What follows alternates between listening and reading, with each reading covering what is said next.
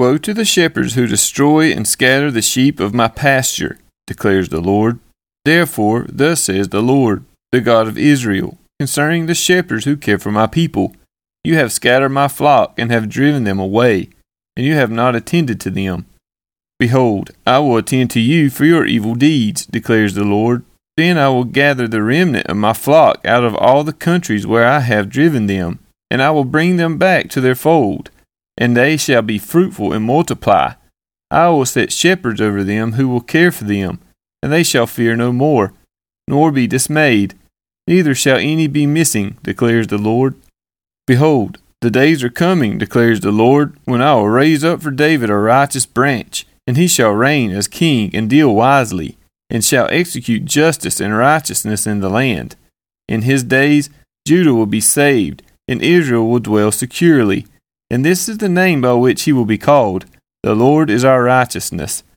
Therefore, behold, the days are coming, declares the Lord, when they shall no longer say, As the Lord lives who brought up the people of Israel out of the land of Egypt, but, As the Lord lives who brought up and led the offspring of the house of Israel out of the north country, and out of all the countries where he had driven them. Then they shall dwell in their own land. Concerning the prophets, my heart is broken within me, all my bones shake. I am like a drunken man, like a man overcome by wine, because the Lord and because of his holy words. For the land is full of adulterers. Because of the curse, the land mourns, and the pastures of the wilderness are dried up. Their course is evil, and their might is not right. Both prophet and priest are ungodly. Even in my house I have found their evil, declares the Lord. Therefore their way shall be to them like slippery paths in the darkness, into which they shall be driven and fall. For I will bring disaster upon them in the year of their punishment, declares the Lord. In the prophets of Samaria I saw an unsavory thing. They prophesied by Baal and led my people Israel astray. But in the prophets of Jerusalem I have seen a horrible thing. They commit adultery and walk in lies. They strengthen the hands of evildoers, so that no one turns from his evil. All of them have become like Sodom to me, and its inhabitants like Gomorrah. Therefore, thus says the Lord of hosts, concerning the prophets, Behold, I will feed them with bitter food, and give them poisoned water to drink. For from the prophets of Jerusalem ungodliness is gone out into all the land. Thus says the Lord of hosts, Do not listen to the words of the prophets who prophesy to you, filling you with vain hopes. They speak visions of their own minds, not from the mouth of the Lord. They say continually to those who despise the word of the Lord, It shall be well with you. And to everyone who stubbornly follows his own heart, they say, No disaster shall come upon you. For who among them has stood in the counsel of the Lord to see and to hear his word, or has paid attention to his word and listened? Behold, the storm of the Lord, wrath has gone forth, a whirling tempest.